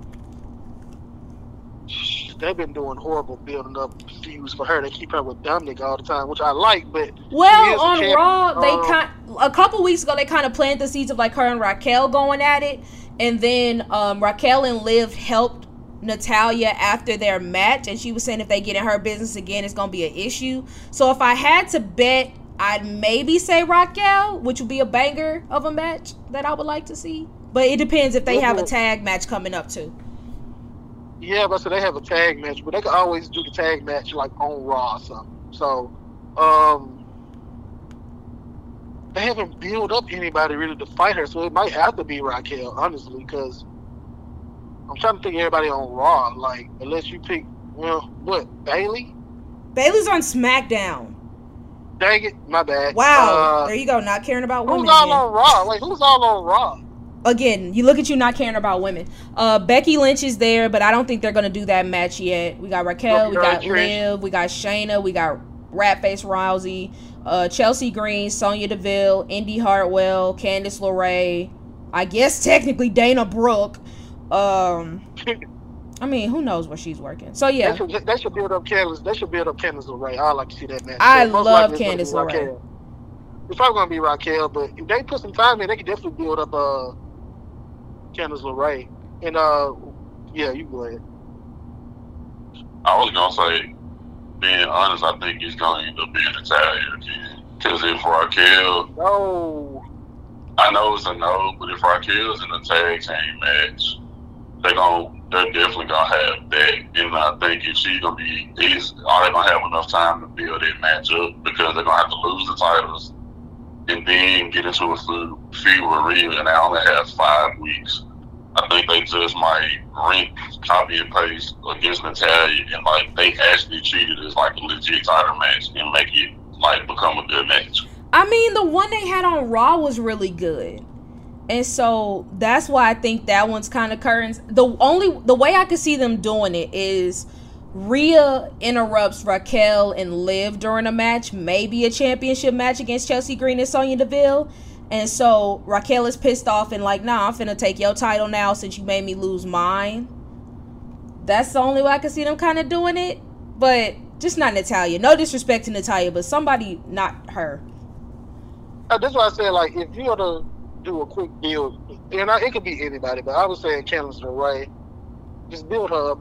Make her do like a, what they call it, a contenders match. Maybe a contenders... I'll take a gauntlet match. A contenders, gauntlet match, and she wins. That's a quick way to build her up. Now you have 3 weeks to go ahead and build that storyline up. That gives you enough time, and they'll have a great match. So I just don't want to see Natalya again. She got whooped in, I forgot what pay-per-view that was. She got whooped bad real quick. Then she lost again. Like she did. Thank you. She did it twice. She did lost twice. It's time for somebody else. All right, that is our show. Thank you guys so much for listening. As always, please sure check out theexport.net. I repeat, theexport.net for exclusive sports content written by yours truly and fellow export writers. Previous episodes of our lovely podcast and our YouTube channel entitled The X Report. Gentlemen, is there anything y'all would like to say before we get out of here? Just want to thank everybody for listening and everybody be safe, and I'll see y'all next time. Boring. What I have to say, Finn Balor is the worst heel ever. He sucks as a heel. What? Yeah. Finn Balor? Yes. You talking about Finn Balor from Ireland, Finn Balor? Yeah, dude is trash as a heel. Oh. He's better as a heel. I hate him as a face. Oh, no. I ain't gonna say that. This is an exit. He's gonna say something like that. Okay. I have to ask why. What makes Finn a bad heel to you? I want to hear this. Like, it's just everything. I don't know. It's just a lot of it probably is just the way that he looks. Like, when I look at him and he tries to do like the snarl and the like I'm pissed off face, I'm like, bro, I never buy it. It's like, bro, you're not, like, I wouldn't look at you and be like, oh, you're a guy that I'm supposed to take as a bad guy. I would look at you as a guy like, oh, you're just trying to play tough for the camera. That's a big part of it. It's like I just don't buy him as like a guy that's supposed to be someone that's bad. That's crazy. Like, I'll say this. Probably the best heel work I saw from Finn Balor was back on NXT. But even him heel now, or at least like the second time he went back, but like heel Finn now has been cool. I mean, he's not the best heel in the group. That's obviously Rhea Ripley. But Finn's been cool to me as a heel. He's just there. I like him in it. Like she said, the biggest heel worked Rhea. The most hated is Dom. Priest just fits it. I don't know whether he's the best. I don't want to say he's the most talented because all of them are talented in the ring. Like Dom, 3 out of 4. No, I just think Dom is talented. That's why I made sure I threw that in there. But he still has time to work. But Finn, I don't know. Finn just fits. He was a better fit than Edge to me. I think it's actually the other way around. I don't know. Like Edge was like he was the leader, but like Finn is like all of them can do what they want. It's like if you told me who was the real leader of that group, I really wouldn't know. Now I think I'll agree with you, Ethan, on that point about Edge, because face Edge is cool, but everybody knows Edge is better when he's a heel. And so when they brought up the Judgment Day and it was his creation and it was about to get all dark and twisted, I was so excited for it. And then it just went away. I would have loved to see them develop more with Edge as the leader just for a little bit longer. But I mean, I still like Finn in it, but I think Edge would have put it over the top just because between the two, I think he's a much better heel. Yeah, he's a better heel, but I don't know. I just like the fit with Finn. At first, the turn on Edge was shocking. Yes.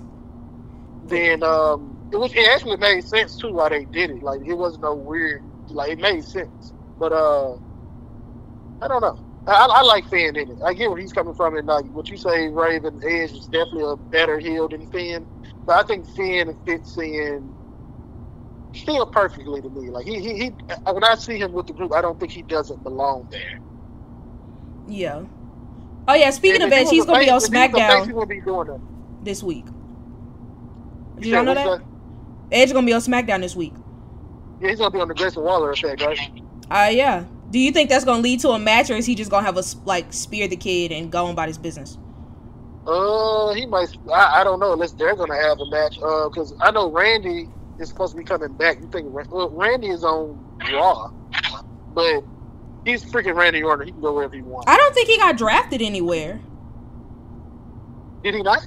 I don't think so. Nah, because I think he was doing his injury, so he never officially got drafted. So he could show up to Edge. That would be so dope. They are in Madison Square Garden, and they always try to go out for Madison Square Garden, so who knows? But all right. I don't. What'd you say? No, I was agreeing.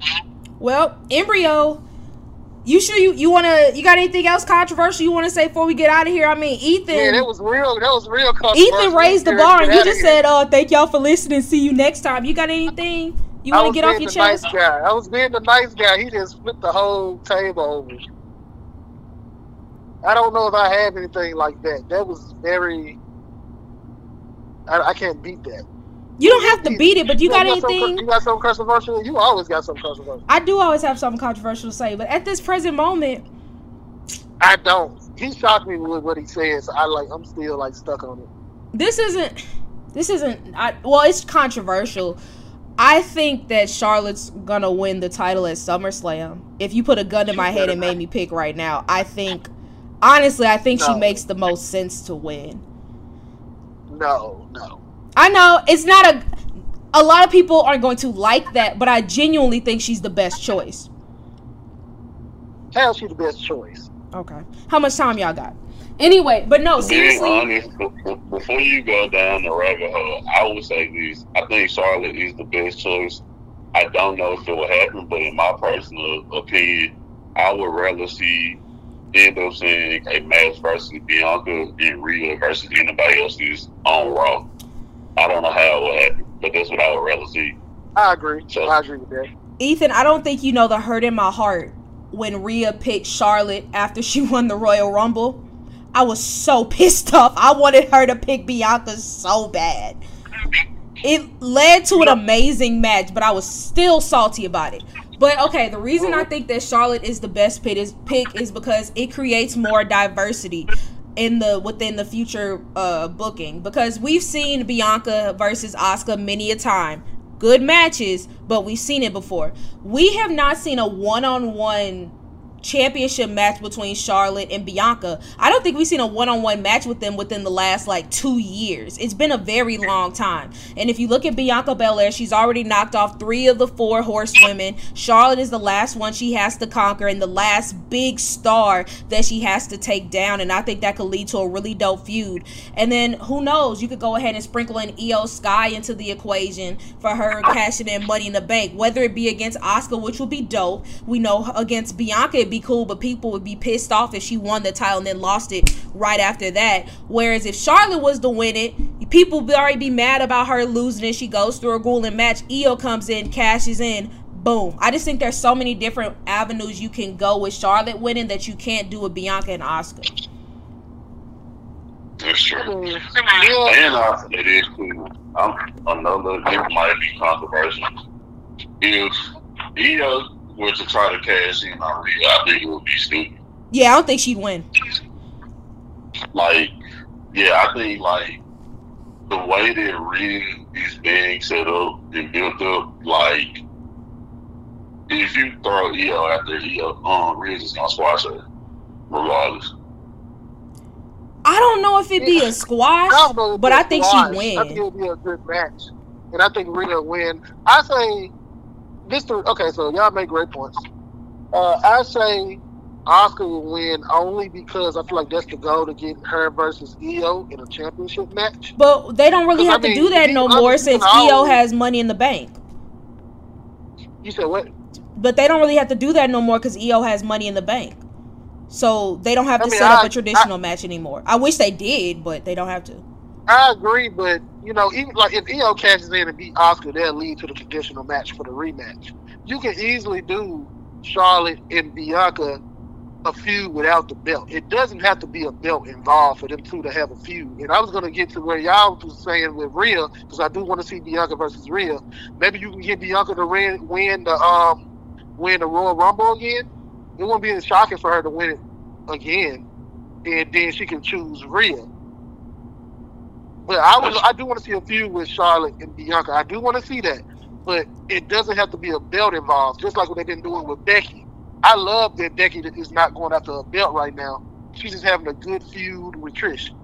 So you can do feuds like that without a belt. If Asuka, because you can always do like Charlotte and Bianca, maybe they both have Asuka beat, but they both stop each other. Kind of with the Gunther match with Sheamus and Drew. Sheamus had to win. Drew had to win, but they both stopped each other from winning. It can go that way with that triple threat with Asuka, and she ends up winning. And like you said, maybe Io cashes in then. Then Io becomes champion right after that match. And now you got it for the next pay-per-view, whatever that is. Io versus Asuka for the belt. And now you have a straightforward one-on-one match, Charlotte versus Bianca. I would love to see two of them matches on the same card. I don't think they're doing Charlotte versus Bianca one-on-one to Rumble or WrestleMania. But I mean, they can have a feud that stretches that far. That's what I'm trying to say. Yeah, but I'm saying I don't think they have a good feud that match till then. I think they should just feud it out a little longer. Maybe the first match, Charlotte wins. She gets called crap to Bianca. Then Bianca gets a win. Then boom, the third match, Bianca finally comes out on top. The only reason why I would lean towards it being towards the championship, because I don't know if y'all watched the promo that Bianca cut on Charlotte, but essentially Charlotte was like, I'm a 15-time world champion, and Bianca was like, it'll take me 15 times to be the longest reigning Raw Women's Championship. So they could book it as who's the better champion, who's the better woman for the championship, and they could do it like that. I agree, but sometimes I just want to see Charlotte without going for it. I mean, she's the queen, I get that, but if Bianca was a champion for so long, which was nothing wrong with that, but I wanted to see them feud without the belt for a while. It gives other people chances with the belt. Not saying Asuka has never had a belt. That's not what I'm saying. But I don't know. I feel like it would be more interesting to me if they feuded without the belt. Because if you got a belt involved, you can kind of try to pick who's winning that, you know. But when a one-on-one match, it's kind of different. Like, who's going to really win this match? Okay, they won the first one. Okay, how's this second one going to go? If it's just a one-on-one, I'm just trying to show that I'm better than you. There's no belt involved. So who do y'all think is better? Like, real talk, at this moment, who do you think is better between Bianca and Charlotte? That is a tough one. That's a tough question to ask. If you go full body of work, I'm still picking Charlotte. But that's a tough one. I'm gonna go Charlotte. I think Charlotte's still on the top of her game. I love Bianca. She's a great wrestler, but I think Charlotte is still on top right now. I'm picking Bianca. I really don't like Charlotte. At this very moment, at 1 p.m. Central Time on July 4th, I would say Bianca is better. Watch July 5th, bro. Watch July 5th. Yeah, tomorrow I might change my mind. But at this very moment, I will say Bianca because Charlotte's coming off a multi-month break. Yes, her last match was amazing, but Bianca's been here. She's consistently gotten better in the ring. She's consistently gotten better on the mic. Yeah. So at this very moment, I would say Bianca is better, but don't get it twisted. Charlotte is still the GOAT. Like, we comparing bodies of work. Charlotte, hands down. I think that was like, and you did word it like that best now, you know, and I guess I can easily go towards Bianca because she just came off that long historic reign. But, like, and I know, well, we can't act like Charlotte just can't wake up and just put on a great banger. I know. Oh no, Charlotte's the GOAT. But like, I get the reason why y'all say Bianca. I was going full body of work, even though you said right now. You didn't say body of work. So if I had to say right now, I will say Bianca because she's been going at it. But like you said, if you did, you know, of course, body of work, Charlotte. See, that's what you get for not listening. Yeah, you're right. Okay, now for real, any other wrestling topics you want to talk about before we get out of here? Before I stop. Yeah, one last thing. Yes. One last thing that we can get out of here, and this is just my question for y'all. Mm-hmm. With the Sammy versus the Sammy and KO, do y'all think they're gonna go against Ciampa and why can I not? Johnny Gargano? I sure hope so. Y'all think it's gonna be that? Y'all think it's gonna be that at SummerSlam? Not at SummerSlam. Because I think he still got to finish the feud with Miz, so he's going to be in the feud with the Miz. Man, they can finish that any day. They can finish that on a house show. Yeah, but I mean, Johnny Gargano got to come back first. I like the Miz. And they got to build it up. I thought Johnny Gargano was back because he was doing backstage segments. He didn't do one this week. He was back. Yeah, but he's back. He's not injured. Yeah, he hasn't been back in the ring in a minute. Okay, well, I would love to see that at SummerSlam. That would be something. Yeah, I don't think SummerSlam, but I think we're gonna get that match. Okay. Ethan, you got anything else wrestling related you want to?